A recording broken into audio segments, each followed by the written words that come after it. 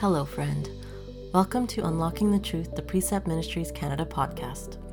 Please note that all episodes in this Romans podcast series were pre-recorded prior to the conflict that is happening in southern Israel near Gaza. We continue to promote the 2024 Precept Holy Land Tour of Israel and Jordan, and booking is still open. Israel is always on the brink of conflict as they have many enemies surrounding them. Each time we go on these tours, we understand that we are entering a nation that depends on tourism to propel its economy, and we know that Israel's enemies are next door. We constantly monitor the Canadian travel advisories, keep in contact with our tour agents in Israel, and pray for wisdom in whether we should proceed with the trip. Please be assured we will not travel to Israel if it is not safe to do so. We press on in praying for peace in Israel and the land God gave them. We now continue in segment 4, Living, Loving, Serving in Light of the Truth. Hello, everyone. It's Mark Sheldrake here, and this is another episode of Unlocking the Truth podcast, a ministry of Precept Ministries in Canada. We're working our way through the book of Romans, and I'm so thankful that you are continuing to tune in with us. We are in segment number 3, the final segment. We're looking at Romans chapter 12 this week, and looking forward to getting into this segment because there's a lot of practical in this final segment, chapters 12 to 16. But before we get into this week's episode, a reminder, if you are interested in joining Precept Ministries on the 2024 Israel Tour, that Israel Tour is taking place April 3rd to the 15th. And the travel days for that are April 2nd and April 16th. But you can join myself and others in the Holy Land studying God's Word together as we visit and walk the places that Jesus walked. And we're also going to visit Petra, which is an amazing opportunity to see the ancient city of Petra and do some hiking in and around there. So if you would like to do that, registration is now open. We are limiting our trip to one bus again this year, 45 spots available on that bus. And once that bus sells out, you'll have to look for the next time we offer the Israel Tour. Keep in mind also we have online training and we have in-person training, but we're also looking for some churches to host our training workshops into the new year. And so if you would like to bring precept training workshops to a church near you, please reach out to us at training@preceptministries.ca, and we will gladly respond and tell you what's all involved in doing training. And then the last thing that I want to share with you is, shared this with you in the last episode, but we are looking for some God at work impact stories. Maybe God has been working in your life through this podcast, and we would love for you to share what this podcast has done for your life. Maybe it's helped you with the class that you're teaching. Maybe you've been challenged in the Word, but we would love for you to share a story with us because we want to highlight the podcast in our year-end magazine that is coming out sometime in mid to late November. And you can send your testimonies into info@preceptministries.ca, put in the subject heading podcast, and we would love to read those and share those stories with others because this podcast is reaching more and more people each and every week, and people are finding it through Spotify and iTunes and SoundCloud, and then, of course, directly on our website.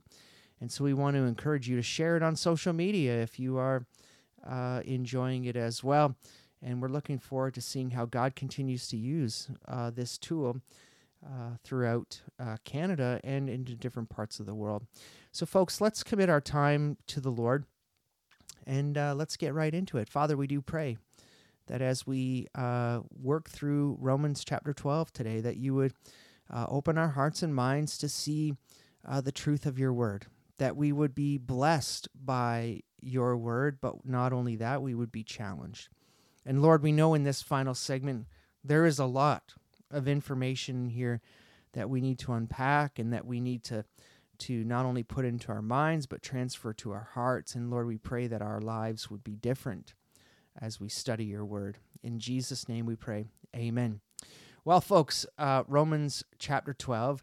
Before we even get into that, I want to do some review with you because we're coming out of a lot of doctrinal information in Romans 1 to 11.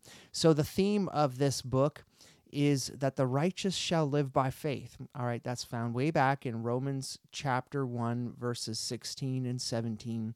But there are some problems, and these are the problems that are in the book of Romans that Paul is addressing that I want to highlight because they are so vital for us as we now get into the practical of chapter 12. And so the problems that arise in the book of Romans, Paul addresses them in chapter 16. And he starts in verses 17 to 19 of chapter 16. I urge you, brethren, keep your eye on those who cause dissensions and hindrances contrary to the teaching which you learned, and turn away from them. So right here, he's telling us that there are people within the church, within the body, causing dissension. There are hindrances, and there is contrary teaching, so false teaching happening. And we can only guess that this teaching, it comes around the topic of salvation, because that's why Paul has written this letter. And so he tells us in verse 18, such men are slaves, not of our Lord Christ, but of their own appetites. By their smooth and flattering speech, they deceive the hearts of the unsuspecting. And so we've got some people here that are causing problems in the church.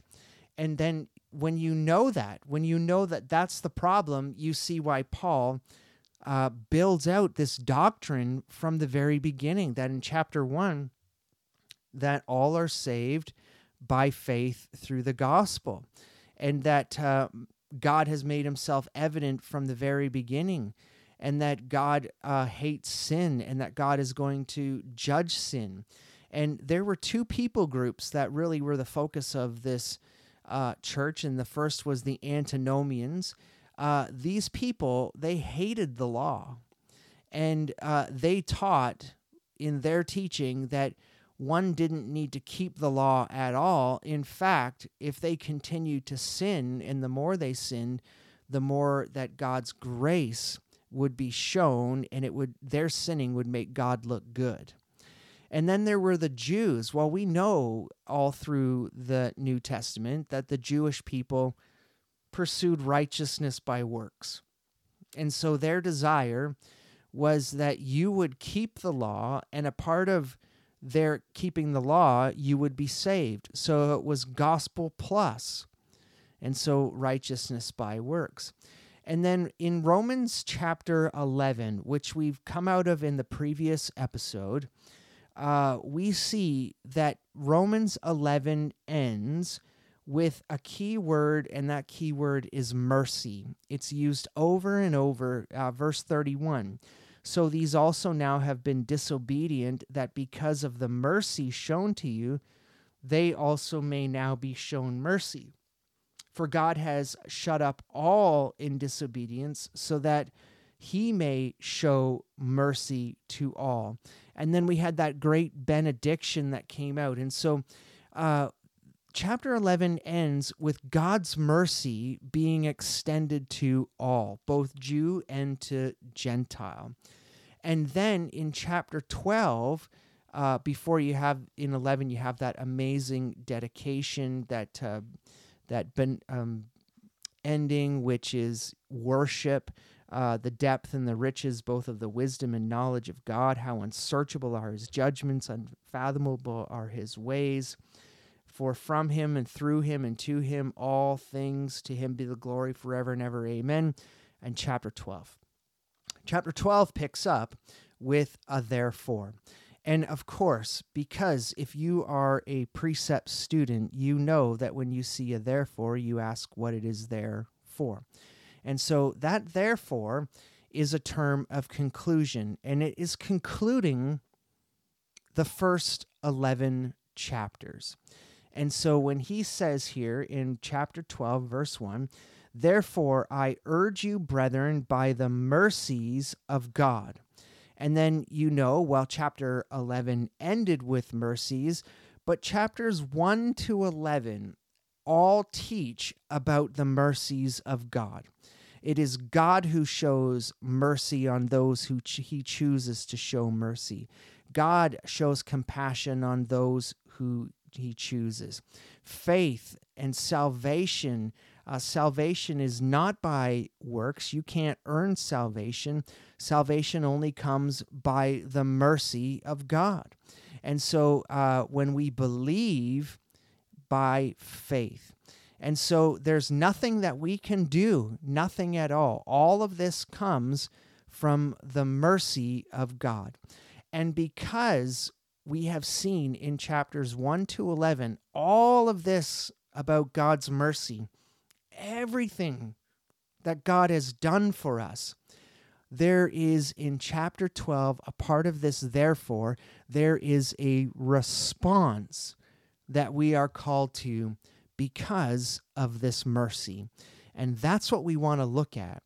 And so I've labeled that within my Bible, because of this mercy that has been extended to us, it's time for us to take things into action. There is something that the author, Paul, is calling us to do. And so this all comes back to the rest of this conclusion in chapter 12, verse 1.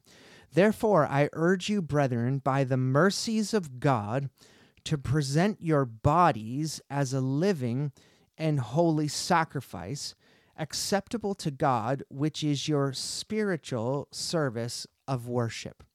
So I want to look at this, and I think we're going to spend a little bit more time on these first two verses than we normally would within the podcast, but then we're going to do a quick look at the rest of chapter 12, move into chapter 13 in our next episode, combine chapters 14 and 15, close with 16, and then have an episode that brings it all together.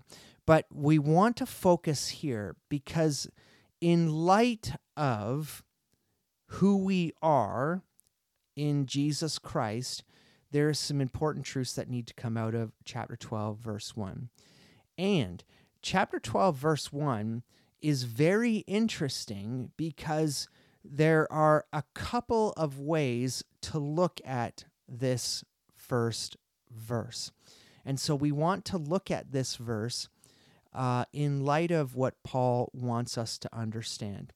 Because it is a therefore, it is not a new teaching. It is a conclusion statement that concludes 1 to 11. So he's not going to drop some new teaching for us in verse 1. He's summarizing, concluding what he's taught through 1 to 11. All right, so let's look at this. And the first thing I want to look at in chapter 12, verse 1, in the New American Standard, we have the word present. And so that word present, if you were to look in other translations of the Bible, for example, the New International Version might be one you would look at. That word is the word offer. And so I want to read this verse again to you in light of that word meaning offer. Therefore, I urge you, brethren, by the mercies of God, to offer your body as a living and holy sacrifice.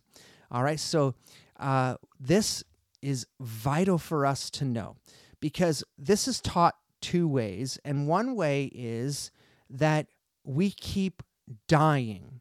We die daily as a sacrifice. The other is to look at it as we die once. All right, so I want to look at this within that light first. I want to look at this in the light of this action of dying is a one-time sacrifice versus ongoing. And the reason we want to look at it this way first is I think that that is the most accurate interpretation of what Paul is telling us. And then you might be saying, well, I got to shut this off now because we do have to die daily. Well, I think it's twofold in the sense that verse 1 indicates we die once. And then let's hang on to that thought first, and then we'll look at verse 2 and what Paul tells us in verse 2. So the word offer, all right? So Mark, tell me why you would say it's one time.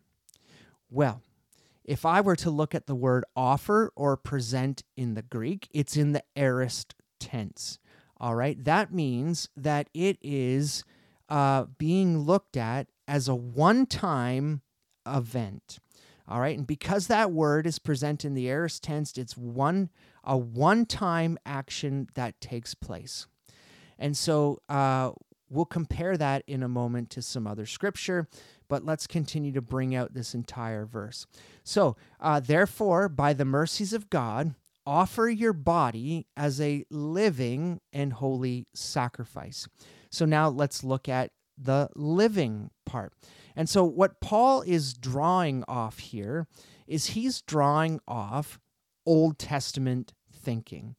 In that, in Old Testament thinking, we would bring a sacrifice to the altar, and that animal would be sacrificed on the altar, put to death for atonement for sin.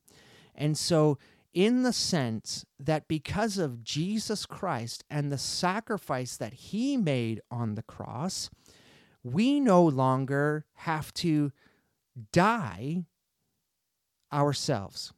And so we get to continue on living in our present body because of Christ's one-time sacrifice on the cross. And so we're going to present ourselves as a living versus a dead sacrifice. We're going to present ourselves, offer ourselves as a living and holy sacrifice. All right, so we're going to offer ourselves. We don't have to die because Jesus died. And because this is a holy sacrifice, the commitment that we are making is that we are going to separate ourselves from the world. All right, so we are going to offer once. We don't have to physically die. And as a part of that, we are going to separate ourselves from the world.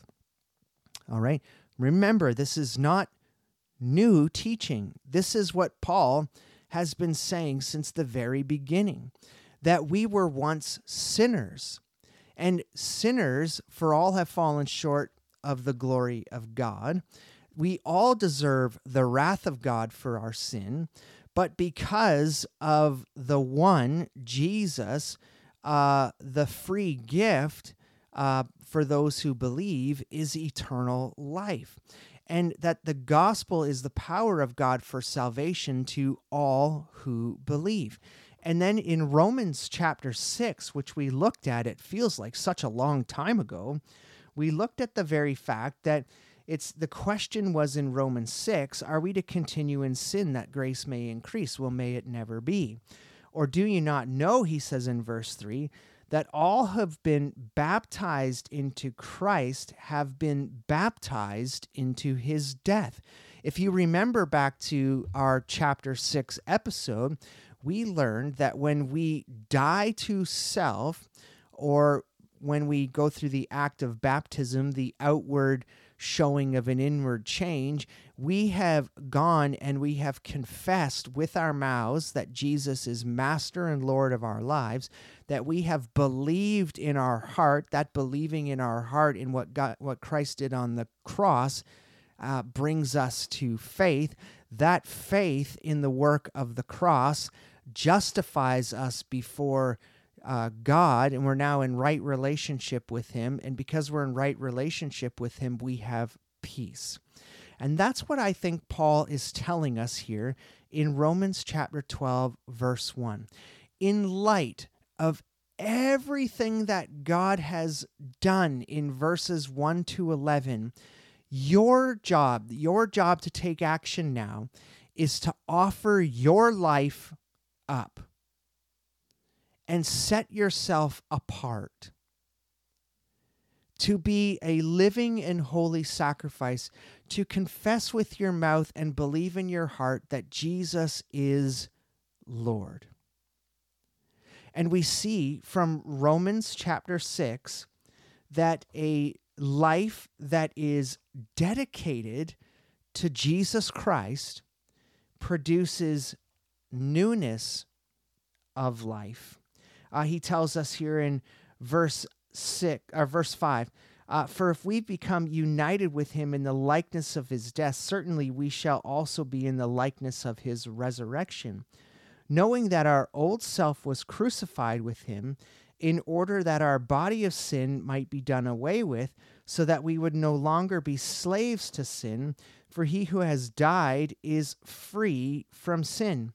Now, if we have died with Christ, we believe we shall also live with him, knowing that Christ that has been raised from the dead is never to die again. Death no longer is master over him. For the death he died to sin once and for all.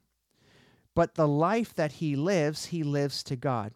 So consider yourselves dead to sin, but alive in Christ Jesus. All right, so do you see what Paul's saying here? And a lot of people, even when we went through our Romans discussion, many people look at Romans chapter 12, verse 1, and they say, no, you've got to die on a regular basis, that you've got to die every day, that it's a continual sacrifice that you are making. But I think Paul, what he's saying here is the first step that you need to take is you need to take one step, which is offering up your body as a living and holy sacrifice. And that means dedicating your entire life to Jesus Christ. That you lay your life down at the altar and you die to yourself. Now, the rest of Scripture backs that up. Jesus talks about how we are to pick up our cross and carry it. Paul has talked about over and over how we need to die to ourselves, that we need to crucify our old self, that we need to become new. And all of that comes to the very fact that we must lay down our life, confess that he is Lord and Master, that my will, my desire, my hopes, my life of sin has all been laid down at the cross, and that when I identify with Christ in death, and that when I identify with Christ in the resurrection, that I am raised in the newness of life. I, as Paul says in Corinthians, I am a new creation. And that's the first step that he takes. And, that therefore includes 9 to 11, which Paul's greatest desire was for the Jewish people to be saved. That they would move away from the righteousness of works, righteousness by works, but into salvation by faith. And so Paul's greatest desire in this, therefore, is that he wants you to lay down your life, that you would present your life as a sacrifice to God. Done away with your will, and to take on the will of God for your life. Oh, but Mark, you tell me this, but the Bible also says here that we need to die daily. Absolutely, we need to die daily. But you need to see that verse 1, and if you take notes, write down in the margin of your Bible, write down in the margin of somewhere where you can write notes. Verse 1 looks for a commitment. It looks for you to be able to commit your life to Jesus Christ. But in verse 2, the Greek verbs change. They change from a one-time action into a continuous, ongoing action. And that's where I think we see that a part of that one-time death, yes, we must continue to not die, but put to death the old self. We have been raised in the newness of life, but we still have that flesh within us, and we need to put that to death. And as we put that to death, that's that process of sanctification. That is being conformed into the image of Christ. And listen to how Paul lays that out. He says, "Do not be conformed to this world, but be transformed by the renewing of your mind, so that you may prove what the will of God is, that which is good and acceptable and perfect." And so there is a continuous action here, and that continuous action is that we need to be people who renew our minds. We need to continually renew our minds and be able to look at who we are in the new body, the new creation we have within our old self still. We're still in the flesh. We still have those desires of sin that creep up in our life, but we are to die to ourselves, and we are to no longer be conformed to the world. And so that's the next thing that he calls us to, is he calls us not to be conformed to the world. And I want to look at these two words really quickly and get us a better understanding. The word conformed means to basically be fashioned into another's pattern. All right, so if you think about the example that we looked at, the clay and the potter, it is to be fashioned and molded into the shape of the world. And the world here refers to the world's systems and practices, and those systems and practices are standards that do not include God. And so what is he challenging us to do here? He's challenging us to lay down our lives. He's challenging us to commit our lives to Jesus Christ, to confess that he is Lord and Master over our lives. And then he's calling us not to be conformed to the patterns of the world. Don't be conformed to a system that does not include God. And so a body that is presented to the Lord as a living and holy sacrifice is one that does not look like the world. It's a person that looks very much different to the world. This believer that does this, they're to do this. They're to lay down their life, and they're not to be conformed to the world because of the mercies of God that have been extended to them. And so do you see what he says? He goes, don't look like the world. Lay down your life. Make Jesus Lord and Master over your life. Don't conform to the system of the world, the system that is so far from the teachings of God. But he says, renew your mind. He says, be transformed. And so this is the next thing that he calls us to do, transformed, the idea and the principle, I think we all can understand that just from the English language.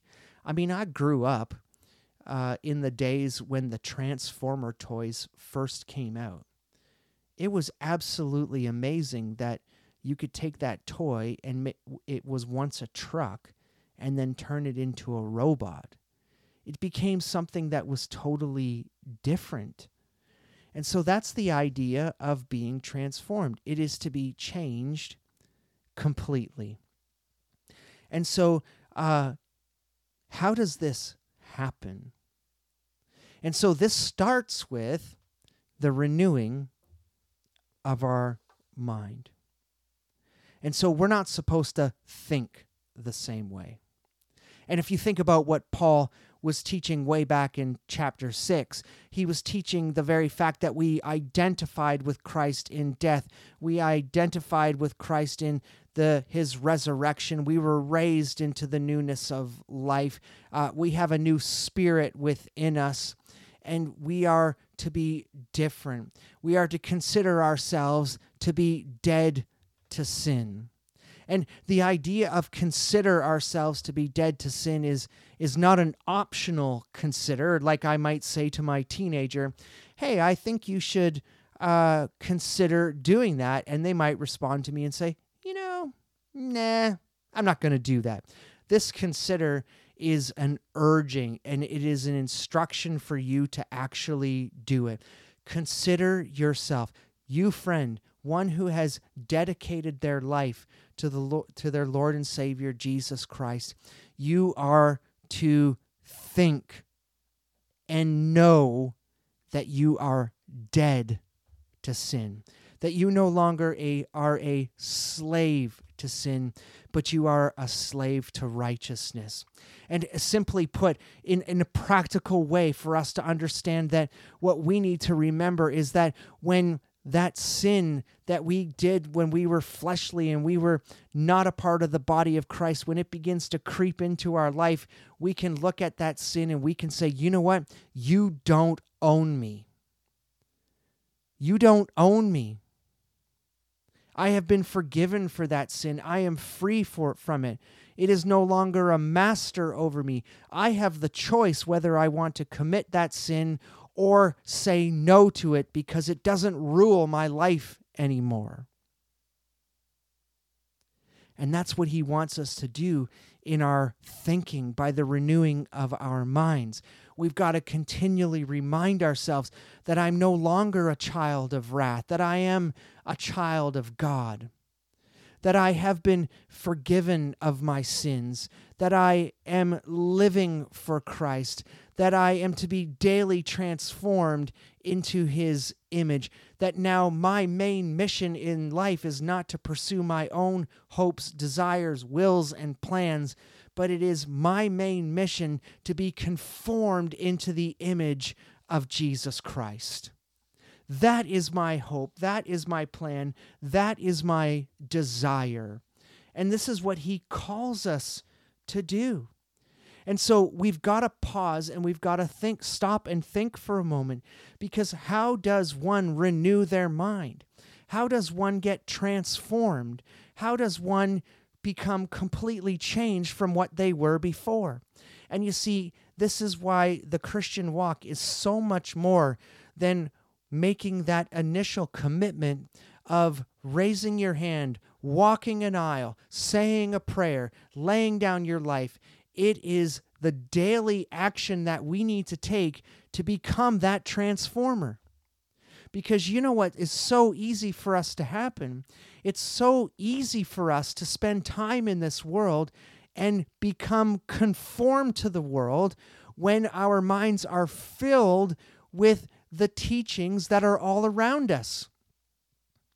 The entire world right now, and you can pick a topic. Pick it, whatever you want. Whether it be something to do with any of the sexual sin that's being discussed in the world, whether it becomes different teachings of the world, whatever it may be, the entire world wants you to be conformed or forced or shaped into that pattern of thinking. that pattern of thinking is the only way of thinking. And if you don't hold to that thinking, you are a phobic. Whatever that phobic may be happens when you don't conform to the teaching of the world. It's that you have some great fear. And I would like to think of it this way. A renewed mind is not fearful of what the world, but a renewed mind has the fear of the Lord within them.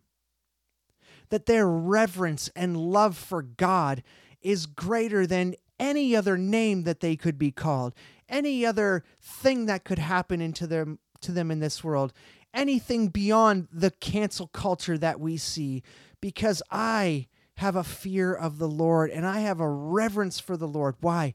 Because He's my master. Because He's my Lord.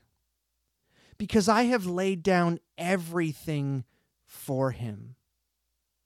And how do we do this? How do we have that mindset that we have not the fear of man, but we have the fear and reverence of God?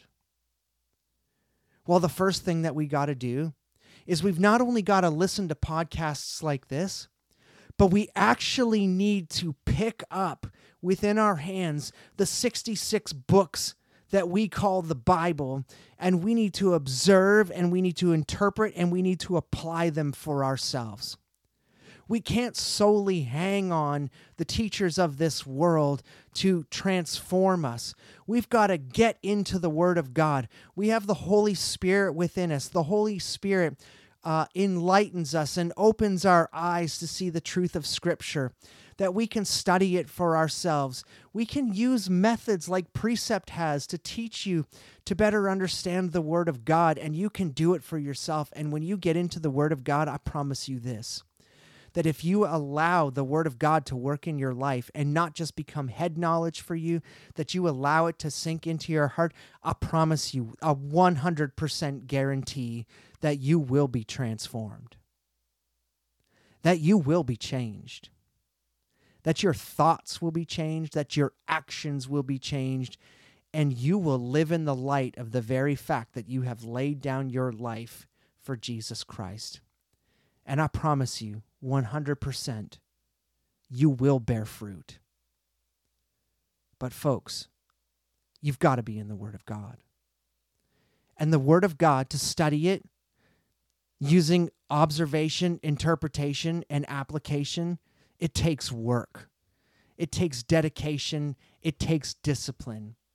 But folks, the payoff of doing that is a transformed life. The more that you are in God's Word, the more you are conformed to His image. It's so vital for us to know this. You can also be transformed by studying the Word of God with others and discussing Scriptures. Imagine talking about Scriptures as much as you talked about sports teams or the latest trends on social media. When you get into interactive conversation with others around God's Word, those who might be more mature than you, working with those who are less mature, you're going to be changed. You're going to learn from each other. And then most importantly, you've got to apply. You've got to want to change in your thoughts and in your actions. It's so easy to be conformed to the world. It's so easy to backslide and just go into those practices, because you know what? It's not as much work to conform to the world. I liken it to the very fact that if you've seen some of those nature videos and you've watched a salmon going upstream to lay its eggs, that's a lot of work for the salmon to go against the current. And that's what the Christian needs to do. To be one who is transformed, you've got to go against the current of the world. you've got to go in the opposite direction. I read a scholar this week in preparation for bringing this podcast to you, and he said every Christian is either a conformer or a transformer. 2 Corinthians chapter 3, verse 18 says this, "But we all with unveiled face, beholding as in a mirror the glory of the Lord, are being transformed into the same image from glory to glory, just as from the Lord, the Spirit." We have an unobstructed view. We are being transformed into the image of God. 2 Corinthians chapter 3 says, verse 18 says exactly what Paul is saying in Romans chapter 12, verses 1 and 2. Look at what he says as back to chapter 12, verse 2. "Do not be conformed to this world, but be transformed by the renewing of your mind, so that you may prove what the will of God is, which is good and acceptable and perfect." So how do these things fit together? First, we look at his will. God's will is good, it's acceptable, and it is perfect. So if I am one who presents my body as a living sacrifice, I lay down my life and make Jesus Lord and Master over my life, it should cause me to change the way that I think. I no longer work by the thoughts of the world, but I work by the way that God thinks. And when I begin to conform to the image of Christ and conform my thinking to the way that God thinks, I'll know God's will. I'll know God's will for my life. Paul says in 1 Thessalonians chapter 5 that a part of God's will is for us to abstain from sexual immorality. The whole idea of being a part of God's will is that we are conformed into the image of Christ, that we become more Christ-like than we do that of the world. And we do that when we renew our minds. We start to put the sins that we had in our life to death. We no longer want to serve them, but we want to serve and glorify the Lord. You see, everybody desires to know the will of God. And the will of God is simply this. The will of God for our lives is to live according to His Word. It's for us to do what He says. And so this brings us to the end of those 2 verses. That's a lot of time spent on those 2 verses, but we need to understand that they are so vital for us because think about the problems that this church was facing. You've got one group of people that are so focused, they don't like the law, they want to keep on sinning so that grace may abound. You have another group of people that salvation is by works alone. And then you have Paul teaching that salvation is by faith. You need to lay down your life and you need to give your entire life to God and you need to change the way that you think. And the way that you think is this. Because the way that you think and you conform yourself to the way that God thinks and you're obedient to His Word, the outflow of this becomes the rest of this chapter. The outflow of a transformed life starts in verse 3. He says, "For through grace given to me, I say to everyone among you, not to think more highly of himself than he ought to think, but to think so as to have sound judgment, as God has allotted to each a measure of faith." You're all one, folks. You need to change your thinking. No group is better than the other group. No person is better than the other person. You've all been allotted into the same body of Christ by faith. He says in verse 4, "For just as we have many members in one body, and all the members do not have the same function, so we who are many are one body in Christ and individually members one of another. Since we have gifts that differ according to the grace given to us, each of us is to exercise them accordingly.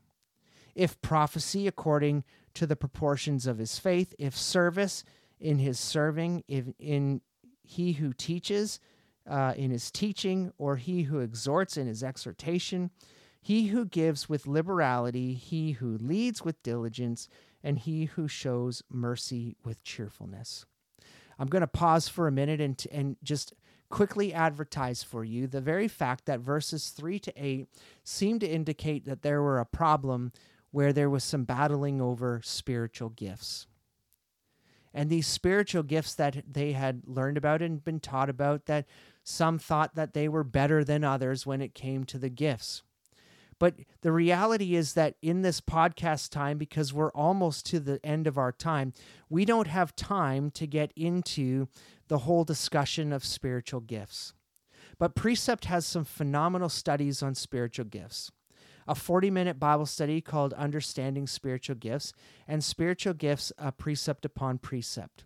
But let me give you a couple of passages that you can look at for yourself and be able to study those and learn more about the spiritual gifts.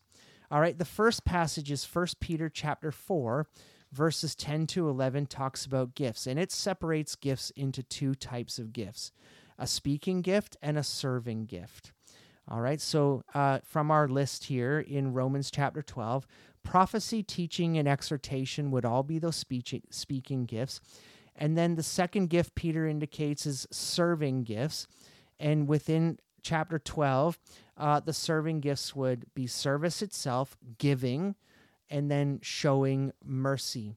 The second passage that you can write down and look at is 1 Corinthians chapter 12. 1 Corinthians chapter 12 goes into much more detail on the spiritual gifts, and it lists out the spiritual gifts. But the important thing to understand in all of this is that each person is given an individual gift, and that each individual gift is given at salvation, and the purpose of that gift is for us to use it to build up the body of Christ, and for us to use it, and by using our gift, we glorify God. And so having these gifts, each one of us needs to use our gifts. We all have different gifts. We can't earn gifts. Every one of these gifts is given to us in verse 6 according to the grace of God. The same way that salvation was gifted to us by grace, these gifts have been given to us by grace.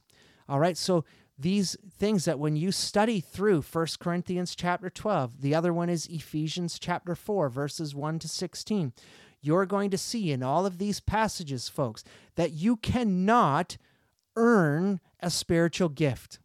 You can't earn the gift of eternal life, and you can't earn a spiritual gift. There's no course, there's no lesson, there's nothing you can do to earn a gift. Each gift is given individually by the grace of God, and God chooses that gift, and you're to use that gift that you have been given to build up the body of Christ and glorify Him in your service. That's why they're there. Any teaching that comes outside of that is not of the Word of God. And I'll lay that down for you, because if you study the understanding spiritual gifts and you understand and you study the precept upon precept spiritual gifts, you're going to see that. Why? Because that's what Scripture says. And that is repeated throughout Scripture. It's repeated in 1 Corinthians, it's repeated in 1 Peter, and it is repeated in Ephesians. All gifts are a gift of God. And so he says, because you've all been given individual gifts, don't think highly of yourself.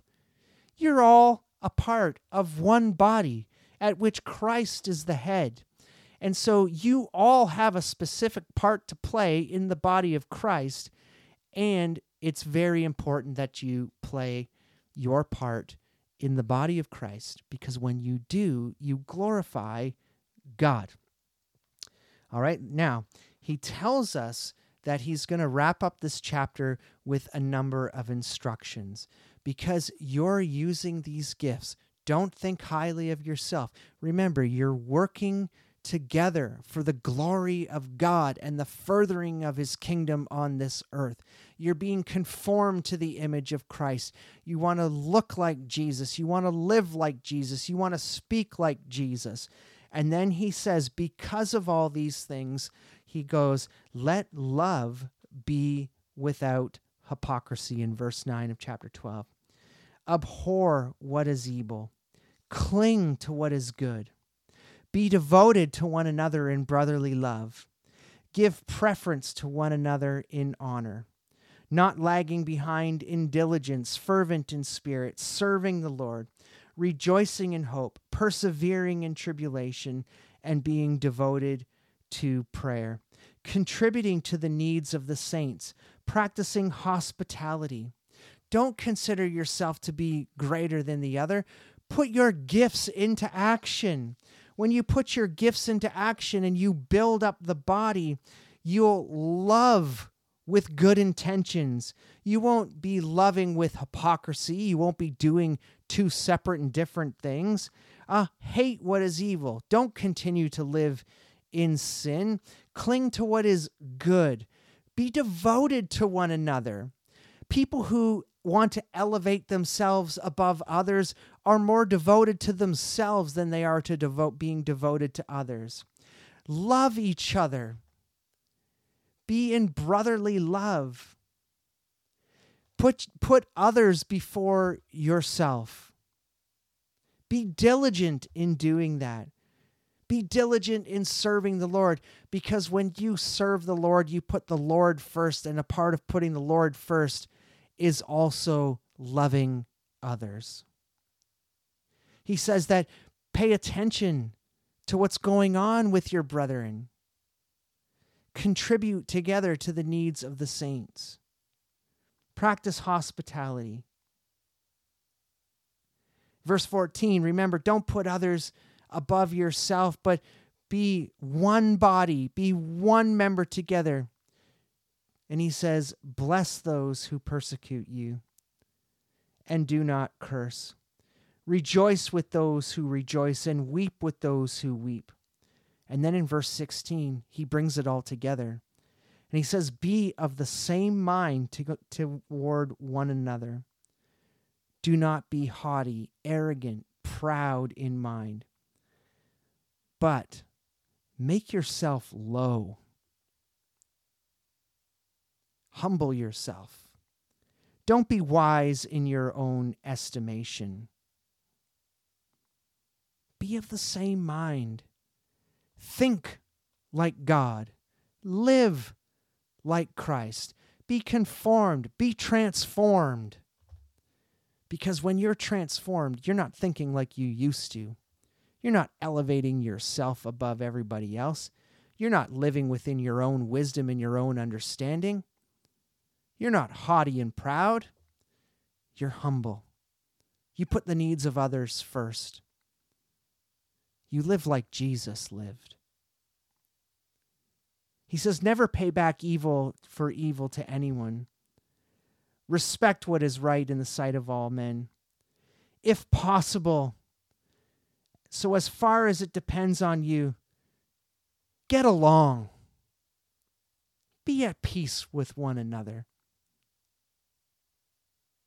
Never take revenge yourself. Leave room for the wrath of God. Let God take care of those who treat you wrong. Keep your eyes focused on being transformed and being conformed into the image of Christ. He says, if your enemy is hungry, feed him. If he is thirsty, give him a drink. For doing so, you will heap burning coals on your head. On his head, sorry. Well, that's an interesting verse, isn't it? Well, what is Paul telling us by using that Old Testament reference? Well, this reverts back to an old Egyptian custom in which a person who wanted to show public contrition carried out a pan of burning coals on his head. And these coals, they represented pain, shame, and guilt. When we extend our love to our enemies, it should bring shame. It should bring them to the point of where they hate what they were doing. Paul points to the Proverbs in verse 20. He says, take that hate and just lavish them with love. And Lord willing, that brings them to shame and wants them to change the way that they are behaving. In verse 21, he ends with, do not be overcome by evil, but overcome evil with good. Which leaves us to the end of our time together. Because what is Paul telling us here? He's telling us in the beginning of the chapter, he's telling us to lay down our life. A life dedicated to Christ. One that gives up everything of our own desires and begins to pursue the will of God, which is obedience. He calls us to be transformed and conformed to his image. And that when we are transformed into his image, when we are lay down our lives, we are a part of the family of God. And when we are a part of the family of God at salvation, we are given a spiritual gift. And each one of us is given a different spiritual gift, and we are to employ that spiritual gift for the building up of the body of Christ, and for us to, in using our spiritual gift, glorify God. And because we are not being conformed to the world, but we are being conformed to the image of Christ, the result of a changed life is one that loves others. And specifically in this context of this scripture and within the book of Romans, those that are causing dissensions and they're battling over salvation points, and there's false teachers teaching wrong things, and hey, you're not saved because you're not keeping the law, and another person going, you know what, we hate the law. We believe that we should sin more so that grace may abound, and battles that come between them. Paul says, no, lay down your life. You got to lay down both those thinkings, and you got to be renewed. You got to renew your mind that you are now a child of God, that you are dead to sin, that you are daily putting sin to death, that you are now a part of the family of God, that salvation is by faith and faith alone, and that when we believe in Jesus, we are saved from the wrath of God. And because of that, the outflow of the mercies of God that have been extended to us is a greater love for God. And the more we are conformed to the image of Christ, the more love flows out of us. And the more love that flows out of us, it puts the needs of others before our own. It makes our heart's desire to pursue good and do away with evil. It makes our heart's desire to be a part of the work of the kingdom of God by presenting the gospel to others so that they can be transformed. Do not be overcome by evil, but overcome evil with good. We're living in a world that is filled with evil. Everywhere we turn, we see bad things happening. We see bad teaching going on. We see people living in sin. And we need to overcome that with love. We need to love others. The two greatest commandments Jesus laid out for us in the Gospel of Matthew. Love God and love others. A life dedicated to Jesus is a life transformed. Are you being transformed and conformed into the image of Christ? Are you seeing change in your life? Are you bearing fruit in your life? Are you putting to death sin? How are you treating others in the world?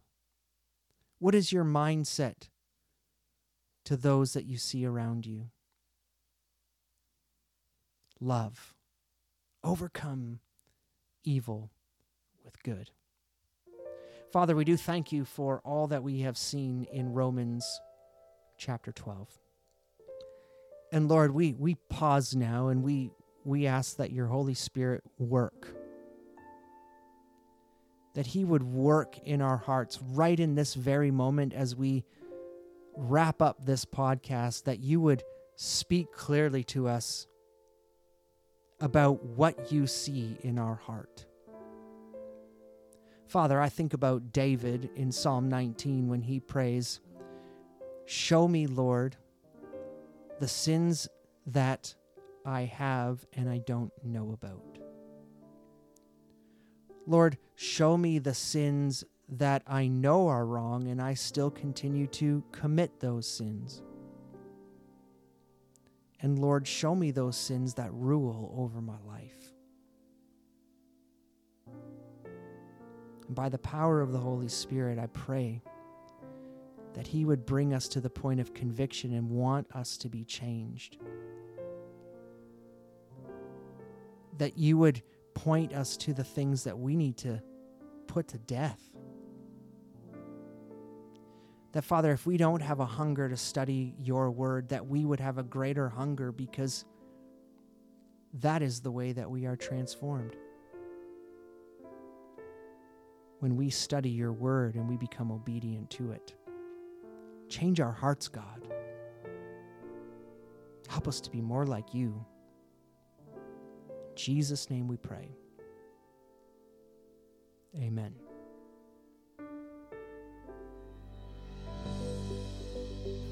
We appreciate you in joining us in this series of Unlocking the Truth with Precept Ministries Canada. Visit our website, preceptministries.ca, to find in-person and online studies and workshops that will further your journey in His Word and give you the tools to know God deeply and live differently.